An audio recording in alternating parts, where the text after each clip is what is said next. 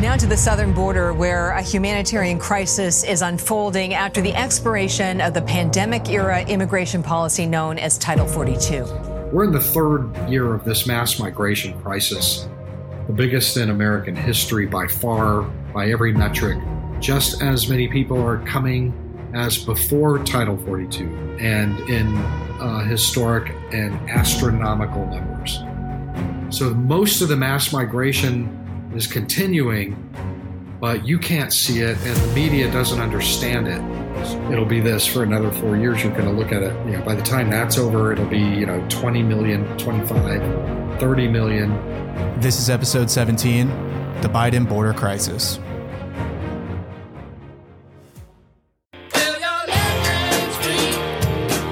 Todd Bensman, National Security Fellow at the Center of Immigration Studies and author of Overrun, How Joe Biden Unleashed the Greatest Border Crisis in American History.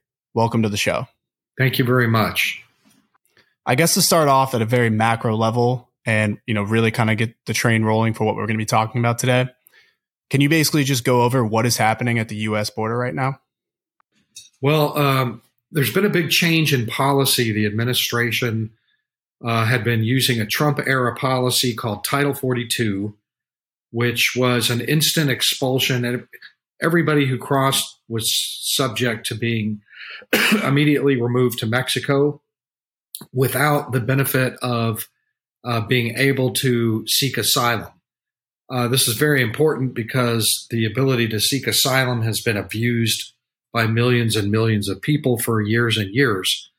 And so it was a very unique kind of policy that the executive was able to use that forestalled a lot of illegal immigration. The problem is that the Biden administration, when it took office, cut massive exemptions in Title 42 for all kinds of nationalities and demographics, and they essentially gutted it anyway. They were using little remnants, kind of rump policy remnants of it to push some people back, a few people back. But anyway, they finally just got rid of it. It's over. It was over on May 11th, and they put in place a new policy that is just kind of the old policy before Title 42, which was massively abused for asylum. So everybody now has access to the asylum system again. The administration has been claiming that it's called expedited removal, that expedited removal will be kind of Trumpian, and everybody's going to get pushed back and nobody's going to want to try it, and they'll stay back in Mexico.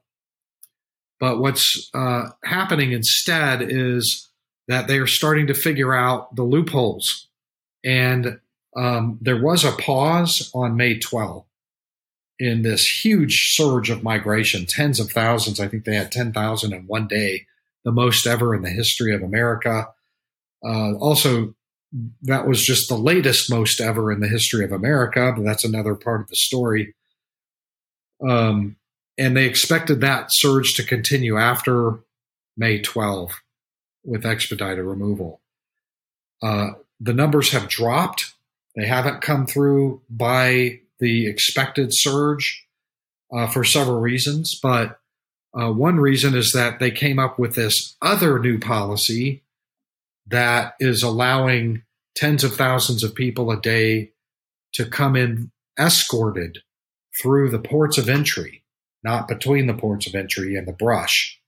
So they're just bringing them in all along the border underneath the porticos of the ports of entry. If you've ever been there, the pedestrian bridge like this, and there's, a covering, an awning over it. And so you can't see these tens of thousands of people being brought in on permits, humanitarian permits that they're just handing out without any sort of vetting at all. So most of the mass migration is continuing, but you can't see it and the media doesn't understand it. So they're not looking under those porticos. I understand it, so I'm looking under the porticos and videotaping all the hundreds and thousands of people under there moving into the country. The other way that people are coming in is that they have discovered that when they apply for asylum, They cross illegally and apply for asylum. This is different than getting the humanitarian permits and being brought in under the porticos of the buildings of the ports of entry. You can still cross in illegally, they've discovered, apply for asylum, and get another permit and get brought into the country. And so that is now happening on a large scale, unreported completely. I think I remain the only writer in America that has reported on this, that they have figured out a way to get right through the new Biden policy, which is exactly as we predicted. Some of us predicted exactly how they would. And then the third way that they're coming through is as runners, the people that don't want to get caught crossing illegally. Some do, they turn themselves in and then they get in, but others will go through the humanitarian permit under the porticos into the country. But the criminals know that they're not going to be let under either one of those, so they're running. So there's this huge surge of runners who are just dodging and weaving at the border, trying to get in past the Border Patrol all over West Texas, New Mexico, Arizona, really rural, outlying areas. These are going to be mostly your criminals who know that they wouldn't qualify for entry under the other two ways. And so that number is rapidly rising. So that's kind of a general. There are three ways that they're getting in. The mass migration continues. Don't let anybody tell you otherwise. Just as many people are coming as before Title 42, and in historic and astronomical numbers.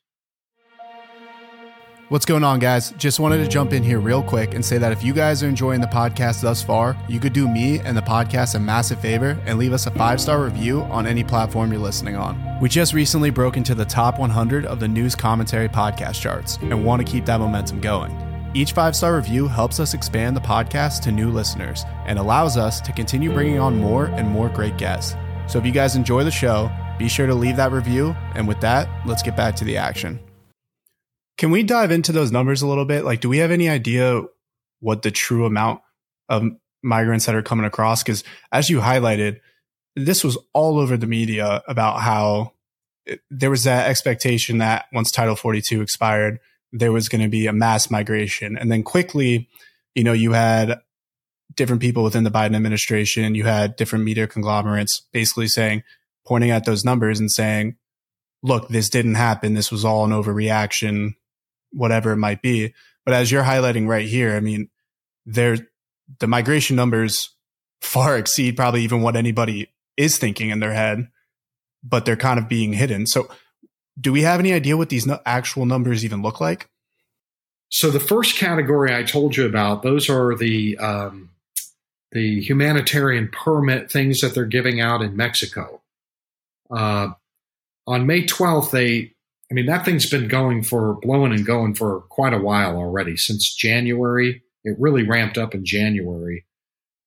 At that point, they had authorized 360,000 a year to be brought in that way through the ports of entry. But those were mostly just 4 nationalities: Cubans, Haitians, Venezuelans, and Nicaraguans. The fact of the matter, and what they never told you, is that program was open to every nationality in the world. They just didn't say it. So beyond the 360,000 annually, we don't know what the rest of the nationalities make up, because they are hiding those numbers. They will not release those numbers. Congress has asked for those numbers. I put in a FOIA for those numbers. I am suing for those numbers right now as we speak. Hopefully the lawsuit will prevail and we will get those numbers. On May 12th, the Biden administration announced that it was going to absolutely open the spigot wide on that illegal program, bringing all those people in on these bogus humanitarian permits. And they did.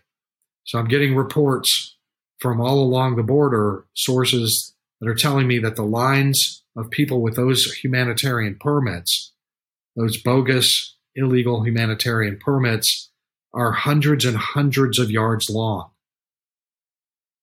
They're bringing them through that way. Those people conveniently will not be counted as illegal crossers. So when they take their victory lap next month and say, God, the number of illegal crossers dive bombed, they're not going to tell you that the number of those crossers went through the stratosphere. So they're going to give you the half of the story and leave the other half out. But the bottom line is that they're not telling us what the other half is. We're going to have to force it out of them, shame them into it, or litigate it out of them, because it is a terrible number. Whatever that number is going to be in the very high hundreds of thousands and maybe even into the millions once we discover how wide they opened the spigot on that thing on May 12th. We just know that so many are coming. As for runners, we do have a little bit of an idea on runners. We have they don't provide those numbers, but they get leaked all the time. And we know that since January of 2021, about 1.7 million people snuck into the country undetected over the border. Massive world record on that. Never seen anything like that before. We're looking at probably anywhere from 30 to 70,000 a month of those. I think it's going to be on the upper end of the scale this month and next month and future months, because a lot of people don't qualify for that under the sneak them in over the ports of entry program because they'll have criminal records. A lot of those people also probably don't want to wait in line for those humanitarian paroles. The wait is going to be long. And so for the people that don't want to wait, they're just going to cross in and go illegally one way or another. They'll either run or turn themselves in. So those numbers right now are we're probably going to be somewhere in the 250,000 range next month, maybe more. It all just depends on how they're counting and whether we can get our numbers. But it's going to be in the hundreds of thousands for sure, as it's been. Why do you think they're so deadlocked on hiding these numbers? I mean, is it only the perspective of just simply trying to minimize the American people's knowledge on the problem, or is it a combination of this weird political pressure we see to almost not ignore the border, but pretend like the problem isn't actually there? It's political, like everything. I think it's purely political. I don't know if you remember a couple of years ago, early in this, we're in the third year of this mass migration crisis, the biggest in American history by far, by every metric, by every number that you can ever imagine. Every single number is just smashed to smithereens by multitudes on this one. And the administration seems content to have that happen. I think they want that to happen. They want all those people to cross in and be here. But they don't want it to be seen because it's jarring. It's politically jarring. If you remember in September of 2021, the mass migration camp under the Del Rio Bridge, all those Haitians, 15,000 Haitians. It's where's my book? It's actually the cover of my book. Not to try to promote it, but look at that. That right there was their worst political nightmare. Every time something like that happens, where there's a conglomeration of mass numbers of people on the riverbank, and we can't reduce it, it just keeps getting bigger and bigger, is a political nightmare for the Democrats, for the party. And they have orchestrated all policies. Every single decision is orchestrated around eliminating the possibility for something like this to ever show up again on the river. So this kind of thing happened in El Paso again in November and December, and then it happened again just a month ago in April, just thousands of immigrants wandering free all around the city of El Paso. Unprocessed, they had to release them because they filled up all the facilities. And then the same thing in Brownsville, Texas, this month, across from Matamoros. This is just a nightmare. This is the thing that they have arranged all energy and effort around eliminating from the news cameras and everything. It's just a terrible political optic. 2024 is coming up. The Republicans are making a lot of hay out of this kind of thing.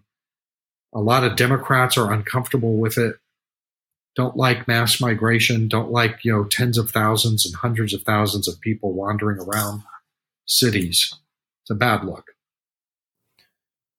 Why do you think that they want this amount of people crossing, though? I mean, I've heard, this is part of the conversation topic, but again, it's almost like a hush-hush thing where if you try to point it out, people want to look at you and say you're being a conspiracy theorist or whatever it might be. But it's a realistic truth. And as you're highlighting, it's not like this isn't an unknown disaster that's happening. It's known. And in fact, it's in the opposite direction. We're trying to cover it up.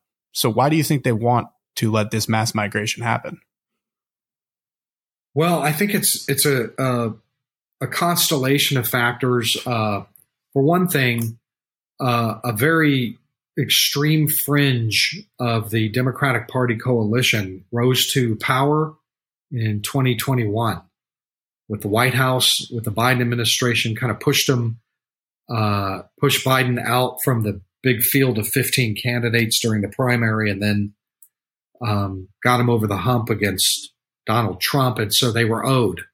And they have an ideology that is kind of borderline freak.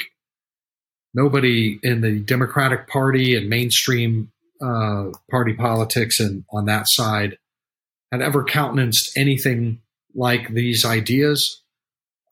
These are like, no borders, no detention. Our laws are inhumane. Ignore all the laws like you ignore the marijuana laws, the federal marijuana laws.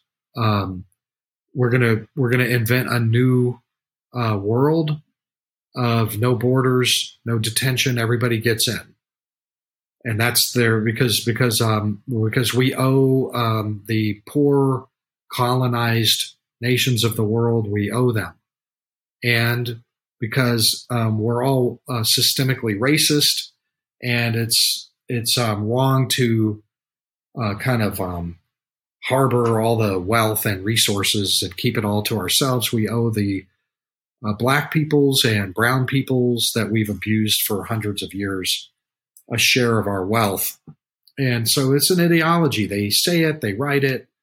I've studied their philosophies and write it elaborately about those philosophies in chapter 4 of my book, Overrun. So that's one thing. It's a gratification of finally being let out of the closet and getting to spread their wings with this ideology. It feels great to them to finally get to do this. The other thing is that those people come from what I call a migrant and refugee advocacy industrial complex, which is to say that these are NGOs and private nonprofit organizations that directly benefit from the many hundreds and hundreds of millions of dollars and even billions of dollars in federal contracts that are being let to manage, for them to help manage the crisis that they stoked and ordered up. So it'd be like if you put the generals in charge of the war, you're never going to see peace. You're just going to see more and more war, or not the generals, but the industrial complex, the guys that make tanks and bombs. If you put them in charge of making of diplomacy and war policy, you're never going to see peace until they're brought in. And it's just like that. Hundreds and hundreds of millions of dollars going to these organizations whose representatives are in the White House doing these policies. So it's just the old-fashioned story. It's the old age-old story of, self-interest and what I call the self-licking ice cream cone. You put that out there and feed yourself until somebody stops you.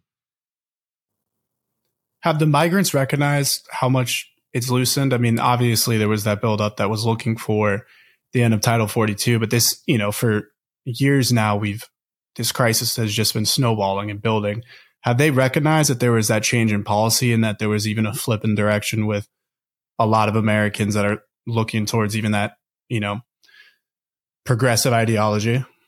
Absolutely. I just finished writing it's not published yet. I'm writing it for Newsweek about just something like this, where, the immigrants they're smart people. I've spent the last 2.5 years among them, interviewing thousands of them.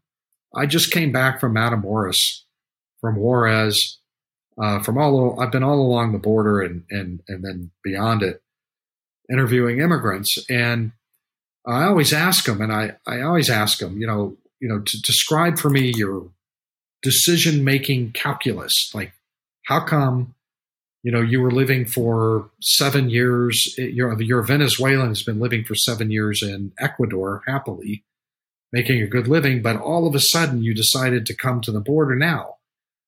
And they're very aware of our policies. They pay closer attention to our border policies than any average American.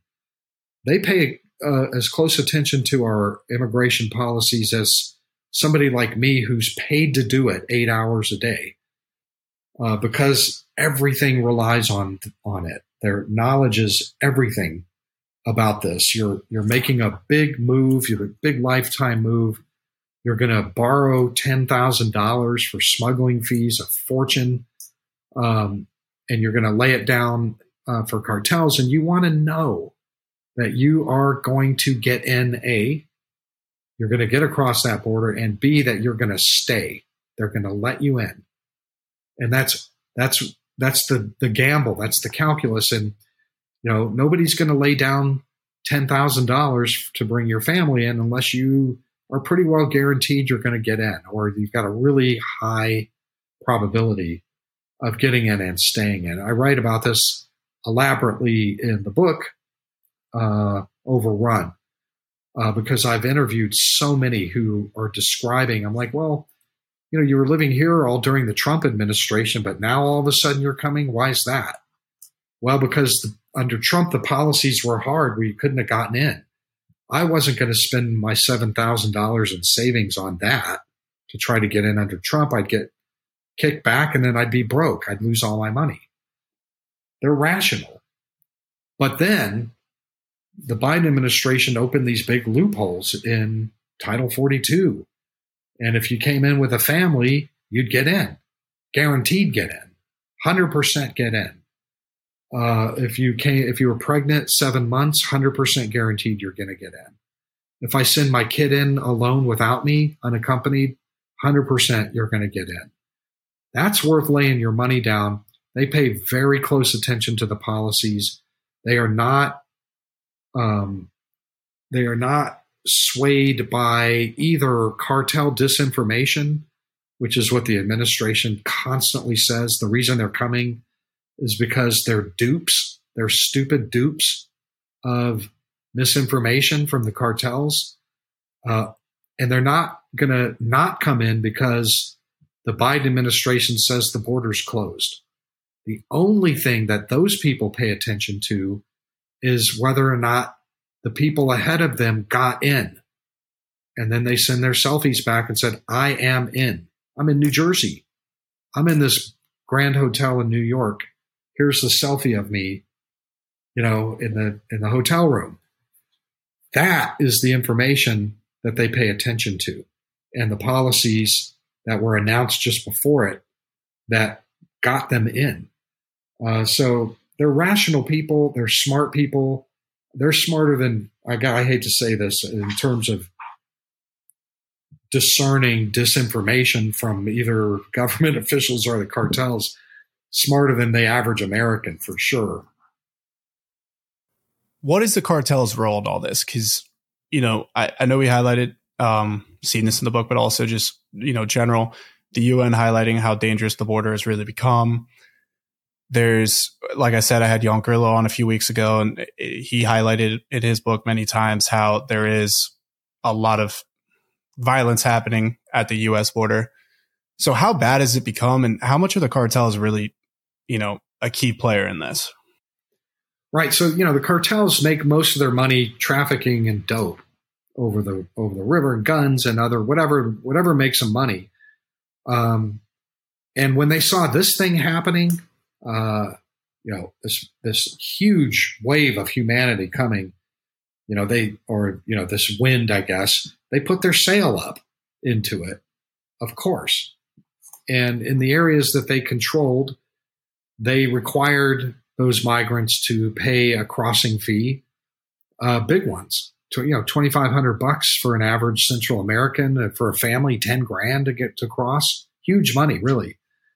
In the areas that they control, others are racking up a lot of profit by moving runners in. Remember, I told you about the runners, and so we don't really know how much money they're making. Nobody really knows how much money they're making, but I can tell you that ICE intelligence officials have testified about this in Congress, and I've read the testimony, and they were saying that prior to this mass migration, they might have been making $500 million a year. It's kind of like a side hustle to the drug trafficking. And now I'm seeing them testify that in that first year of 2021, which was a record-breaking year, but it was still just the first year that they might have made as high as $13 billion that one year. The numbers were even greater in 2022. So, it could be 20 billion. Nobody really knows, but it's definitely way deep into the B land. So, what do they do with that money? Why do we care? Is that they buy weapons. They pay off government officials. They weaken the Mexican state. They fight each other. There's, terrible combat going on in Mexico right now. They're using armored vehicles against each other, shoulder-fired rockets, fully automatic 50 caliber machine guns, fully automatic 30 cals. They have all the weapons of modern warfare. They're fighting each other. They bought that with the proceeds of this mass migration crisis. That's a problem because the way that we keep the cartels in check isn't directly. We don't bomb the cartels. We have the Mexican government go in and do things to the cartels that would hurt business. That's how we keep them under control. But when those cartels get really militarily powerful like they are now, and we need something done, or we need to put a red line against something, we can't very well tell the Mexican military to go in there and pound them, because they're stronger than the Mexican military now. So that's a U.S. national security interest that is highly degraded because of this mass migration crisis. We can't really tell them what to do and what not to do like we could before. Do you think this has also opened the floodgates for the drug trade coming into the U.S. and even the illegal gun trade? We've seen fentanyl skyrocket, whether you're talking about actual physical fentanyl being within the United States or, the overdoses that we've seen killing over 100,000 people. And that number is just continuing to increase. And that conversation is seldom had as well. Do you think that this is aiding in being able to traffic those drugs and other entities over? I don't think that there's a lot of, really hard evidence that it is. On the other hand, I have to think that it probably has something to do with it. And what I mean by that is, well, for one thing, that is a sharply upswinging drug. Fentanyl, high profits, low weight, easy to make, cheap. So, it's a highly profitable drug, but I wonder if we wouldn't still have, it's because it's so compact. It's really easy to smuggle over the border in trucks or, even on a drone, you could just fly that thing in and drop it. So there's this whole kind of connection, I guess, that people want to make between the mass migration and fentanyl and then the deaths of Americans. I have to guess that because there are less Border Patrol agents on the line now, because a lot of them are processing, that it's easier to cross it over. But, a lot of fentanyl gets mailed in the U.S. mails from overseas. Tons of it gets in that way. A lot of it gets stolen from hospitals where it's legal. There are a lot of ways to get that fentanyl in. And I sometimes wonder if we had Donald Trump back in and the numbers were 30,000 a month instead of 230,000, and we'd still have a fentanyl problem. Jump into, we spoke a little bit why the politicians seem to want to hide this and why, within the Democratic Party specifically, there's these ideologies that push it in one direction. There's the profit motivation. And then, there's also kind of having to work within your party to be able to maintain the current position you're in. Why do we think the media is working so hard to hide this? I mean, you highlighted, you're one of the few journalists that's even covering these directly and especially highlighting numbers specifically. But it feels like the media maybe talks about some of the more mainstream talking points, but doesn't actually dive into directly what's happening with these issues. Well, I can tell you of my experience. I was a reporter for 23 years. I worked professionally as a newspaper reporter for big newspapers, and also I did a stint for CBS News. And I've got a master's degree in journalism, and I'm a journalist. I've written a couple books and all of that. And I can tell you that throughout my 23 years, everybody around me was a progressive liberal or just a regular liberal. My editors, my colleagues, I didn't hold it against them. It just simply, that was the fact. And I think for some of those years, I was a liberal too. And so I think that there is an understanding that this particular mass migration crisis is politically devastating to the prospects of Joe Biden for 2024. That there was a lot of concern leading up to the midterms. It turned out to be misplaced. That what was shown on TV would hurt the Democratic Party. It didn't hurt them that much. But there was concern about that. And I think the mainstream regular media is running cover for Joe Biden and the Democrats over this. I believe it to be true. There's no part of me that doesn't believe that's not true. And it's the only explanation for passing on like the most dramatic possible story of our lifetimes. It is. This story, when you go down there, just the human drama of this, the numbers, the records that have been broken, the impacts on the interior of the country on all these different sectors and quality of life issues. It's just about the biggest story of our lifetimes. It's like if you were a war correspondent and World War II came along and you just sat it out. Decided not to cover it, not to go be in with the troops. It's just like that. If you're an immigration reporter right now, there is no story that has ever happened or will ever happen in your lifetime that is bigger than this. But they're not there. And so I can only conclude that it's because they are Democrats that don't want to damage the party political prospects. That's all I have to say about that. One last thing I will say about it is, I was a journalist for a long time. I still act journalistically. I go down to the border a lot. I've written books about the border. I've written the only book about this particular border crisis. I thought I'd have 2 or 3 competitors, but to this day, I'm the only one who has actually written a book about it. And it's a big, thick book, and the thing's only halfway finished, this mass migration crisis. And I got to say, I love it because I'm all alone out there and I got the scoop.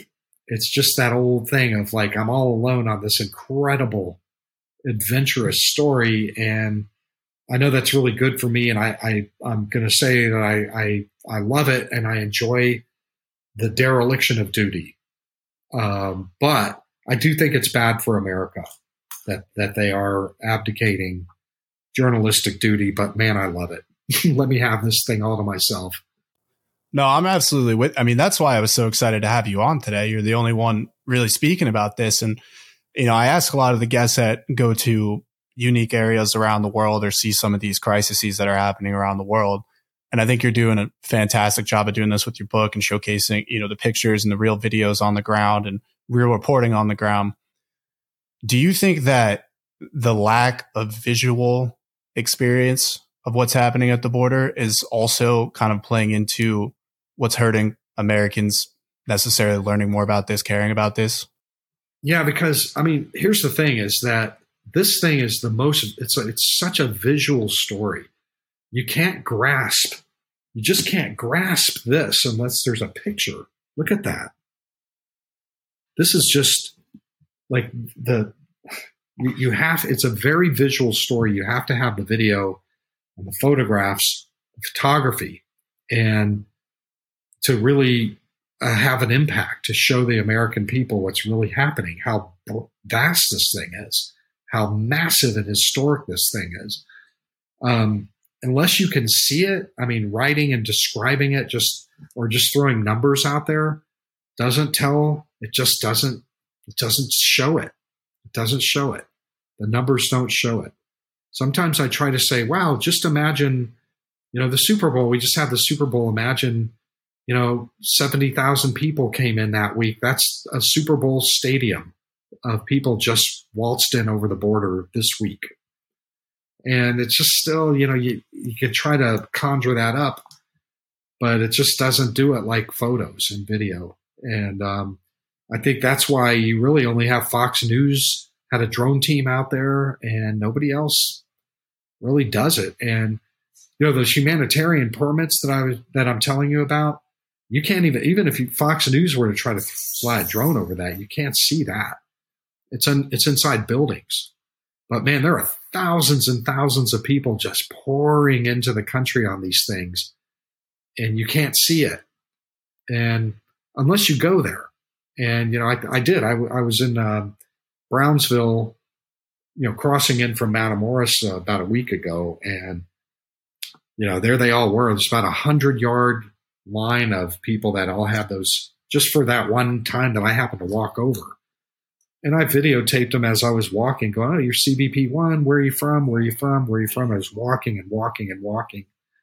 Haitians and regular Mexicans and Hondurans and people from all over the world. So, and really they are people from all over the world coming in through there. You can't see it. It's too bad. I think that might be my next story, is to just go tour those ports of entry and just show it.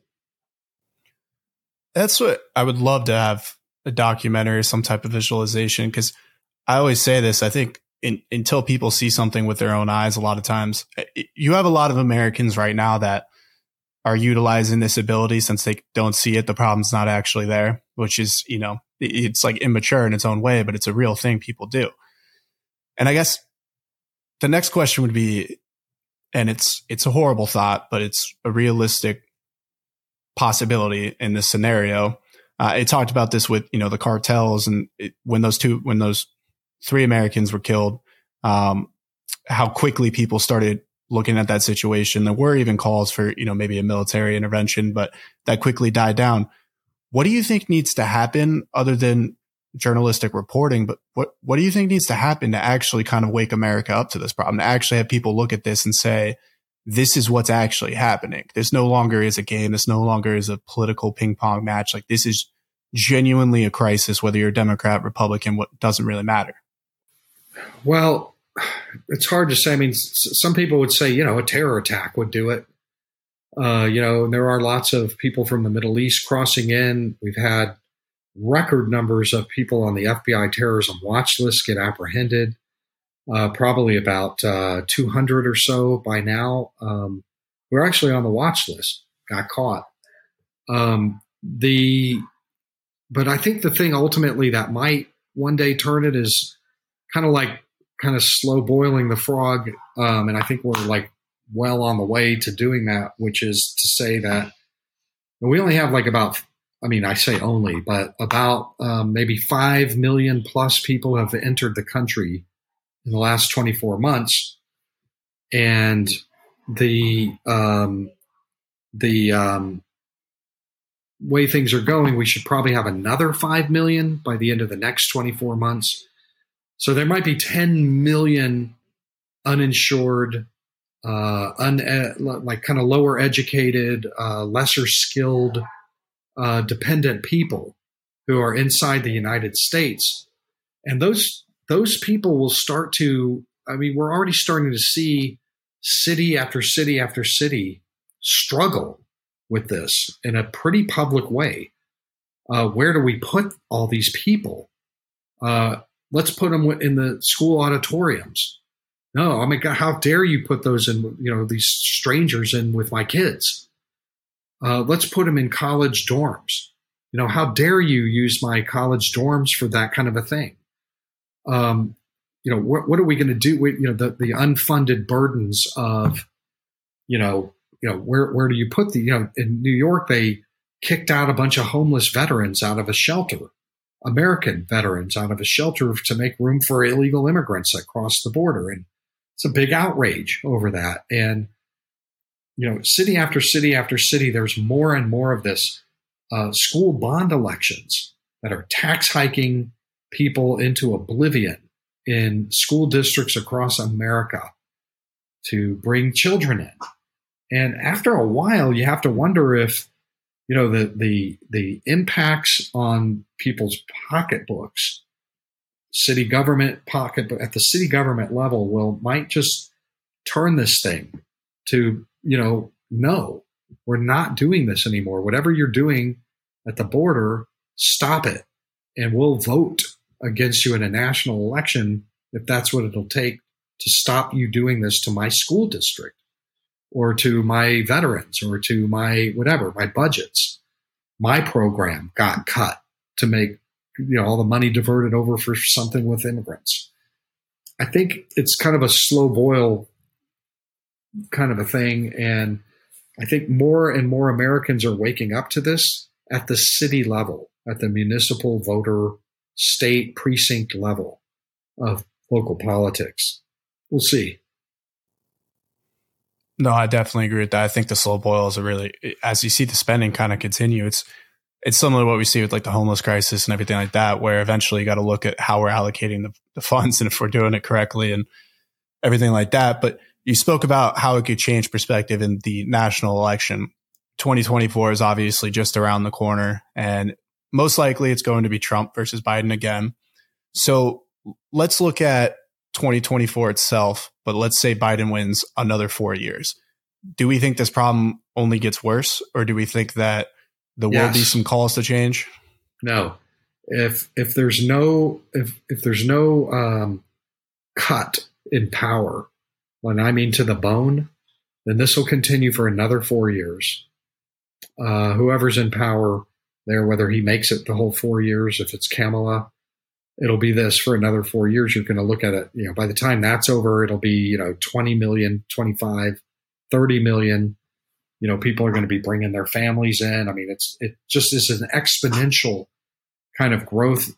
Nobody leaves. Nobody ever leaves. It'll just be a new norm of everybody who reaches the border gets in. And so the whole world will just come, and they are.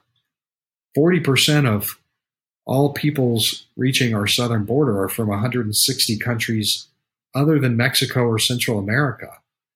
On my last trip, I met my first Dagestanis. I had to look it up. Where's Dagestan? I met my first Kyrgyzstanis. My whole hotel in Matamoros was, every single room except mine, I think, was occupied by a Kyrgyzstani. Kyrgyzstani families. I've met Chechens. I've met Lebanese. I met a Syrian on this last trip. I've met Pakistanis. I've met, you name it. Every country of the continent of Africa I've met. Mauritanians, Somalis, people from Burkina Faso. I had to look that one up. Every country on the continent of Africa is represented here.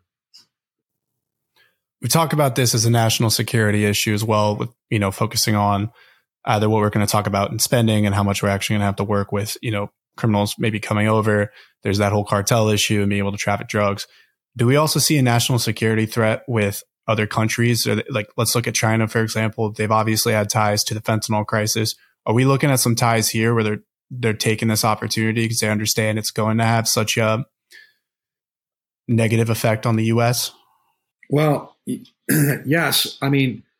Listen, when people cross that border, most of the time we have no real verified idea of who they are. We don't know if we've got, they cross the border with no ID. Oh, I lost my ID. And then my name's Mickey Mouse. And we just let them in and write down Mickey Mouse. We might fingerprint them, but we're fingerprinting them under somebody named Mickey Mouse. So we don't have a way to really, you can't call the Chinese and ask them for an intel share. Hey, are you sending me your finest espionage agents? Or will you run a criminal background check on all these Chinese coming through? It's not going to happen. They're an unfriendly country. Lots of Russians coming through. I met my first Belarusian in Matamoros. And, the Belarusian government is adversarial to us, and so is the Russian government. We're funding a war that has really messed them up. They're not giving us an intel share on their criminals. They're glad their criminals are coming here. If anything, the Maduro government in Venezuela is not going to do an intel share with us. We can't run criminal background checks on any of these people. Somalis, man, they didn't even have a government for 40 years. Most of them were born without even birth certificates or driver's licenses. There wasn't a government to do marriages, and there was certainly no government to arrest crooks and keep records on them. So, we have people who are on the terror watch list coming from some of these countries. A whole bunch of them might not have made the watch list, maybe should have made the watch list. And we are just giving them carte blanche entry on asylum claims, on humanitarian protection claims, whatever they say we're good with, they're in. Almost nobody comparatively gets really deported. They eliminated interior deportation in this country. It was part of the liberal agenda, that progressive left agenda that I talked about earlier. That deportation is evil. It's immoral. So they ended it. There is no deportation even of criminal aliens, the worst kind of criminal aliens when we know about them. Child molesters, murderers, rapists, you name it, they all get to stay. We will not deport them.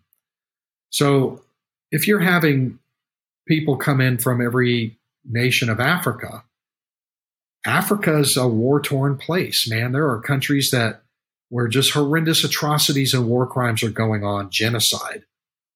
And we don't know whether the people that are crossing the border are the murderers or escaping murder. So I'm pretty sure that we will be importing lots of warlords and people escaping justice, international justice for their war crimes. It'll take us 10 years, 20 years to finally figure out that such and such, came in, the guy who, slaughtered the village and made everybody eat everybody's children and that kind of thing, got in over the border. I think that's a national security issue. It's a national interest problem. I think the terrorism threat is a problem, and I think the criminality, not knowing who they are, is a big problem. So there's a lot of problems with having a border that is uncontrolled. We're going to have spies. If China is not sending spies in with all these Chinese, they're stupid. And we all know they're not stupid. They're sending spies in. I hope we catch them. I want to take a second to introduce you guys to our Patreon page. We just recently launched a Patreon, which will be used to fund the show and allow us to continue bringing on new production members, as well as more guests, which means more frequent episodes. However, we would never ask you guys for support without providing something back. So for just $1 a month, you will get access to a subscriber-only Q&A session with the guests that we brought on that week. Not only this, but those questions will come directly from you. This is an awesome opportunity for you guys to ask some of the questions that we may not cover in the time span of an episode. With some great guests coming on in the next few weeks that focus on the US-Mexico border, artificial intelligence, and the coming chip war with China and the United States, there's going to be a lot of opportunity for questions. So if any of those topics interest you, or you just like to be a part of our growing community and have access to these Q&A sessions, make sure to check out our Patreon in the description of whatever platform you're watching or listening to this on. Now let's get back to the episode. Do you think Democrats have almost dug themselves into a hole too deep to get out of? Because, you know, we highlight the progressive ideology. It's not like they can switch around now and try to implement some policies. I mean, we look at there was that kids in cages thing where it was basically the same thing, just under a different administration, but people didn't want to acknowledge it because it was, you know, under Trump versus under Biden. So they almost put themselves in a position where they can't even come back. The floodgates are open. Well, they don't seem inclined. I think that they would have. I mean, listen, regular mainstream Democratic Party people, you know, think Obama, think Bill Clinton, even Hillary to a certain extent, would never have countenanced any kind of policies like this ever. They were pretty tough. Obama used to be called the deporter in chief. He was asked pretty regularly, why do you keep deporting people? Why don't you stop the deportations? And he would say publicly, because it's the law. Congress passed these laws and I have to follow them. And I think his direct quote was, I am not a king. So, you know, the mainstream Democratic Party just got, you know, bent out of whack in some fundamental way. And the midterm elections did not punish them for that. And so they see these policies as, at the very least, not harmful to retaining power. And at the most, maybe it helped them keep power. Maybe a lot of people like this. So I don't see them coming to their senses, really, unless they're completely and catastrophically defeated in the 2024 elections, and it's clear that that's what did it, or that helped cut them. So let's get back to 2024, and we'll throw the reverse. So instead of having Biden win, it's Trump, DeSantis, whoever it might be on the Republican ticket. What can they do right now and in that 4 years to be able to minimize this problem? You know, whatever it's policy adjustment, whatever it has to be. Well, they could end this in about 48 hours. This is like not a big problem. This is a really simple thing. You just simply fix the asylum system, and you make it so that if you have passed through another country that is considered safe, you can't apply for asylum here. With no rebuttals. You just simply can't. You get returned immediately back to Mexico. If Mexico refuses to take immigrants back, then you do what Trump did, which was, we'll ruin your economy. We're going to put progressive trade tariffs in until you comply, or you're ruined as a nation. And then, you know, they pretty much did everything Trump wanted to do. You have to bend their arm.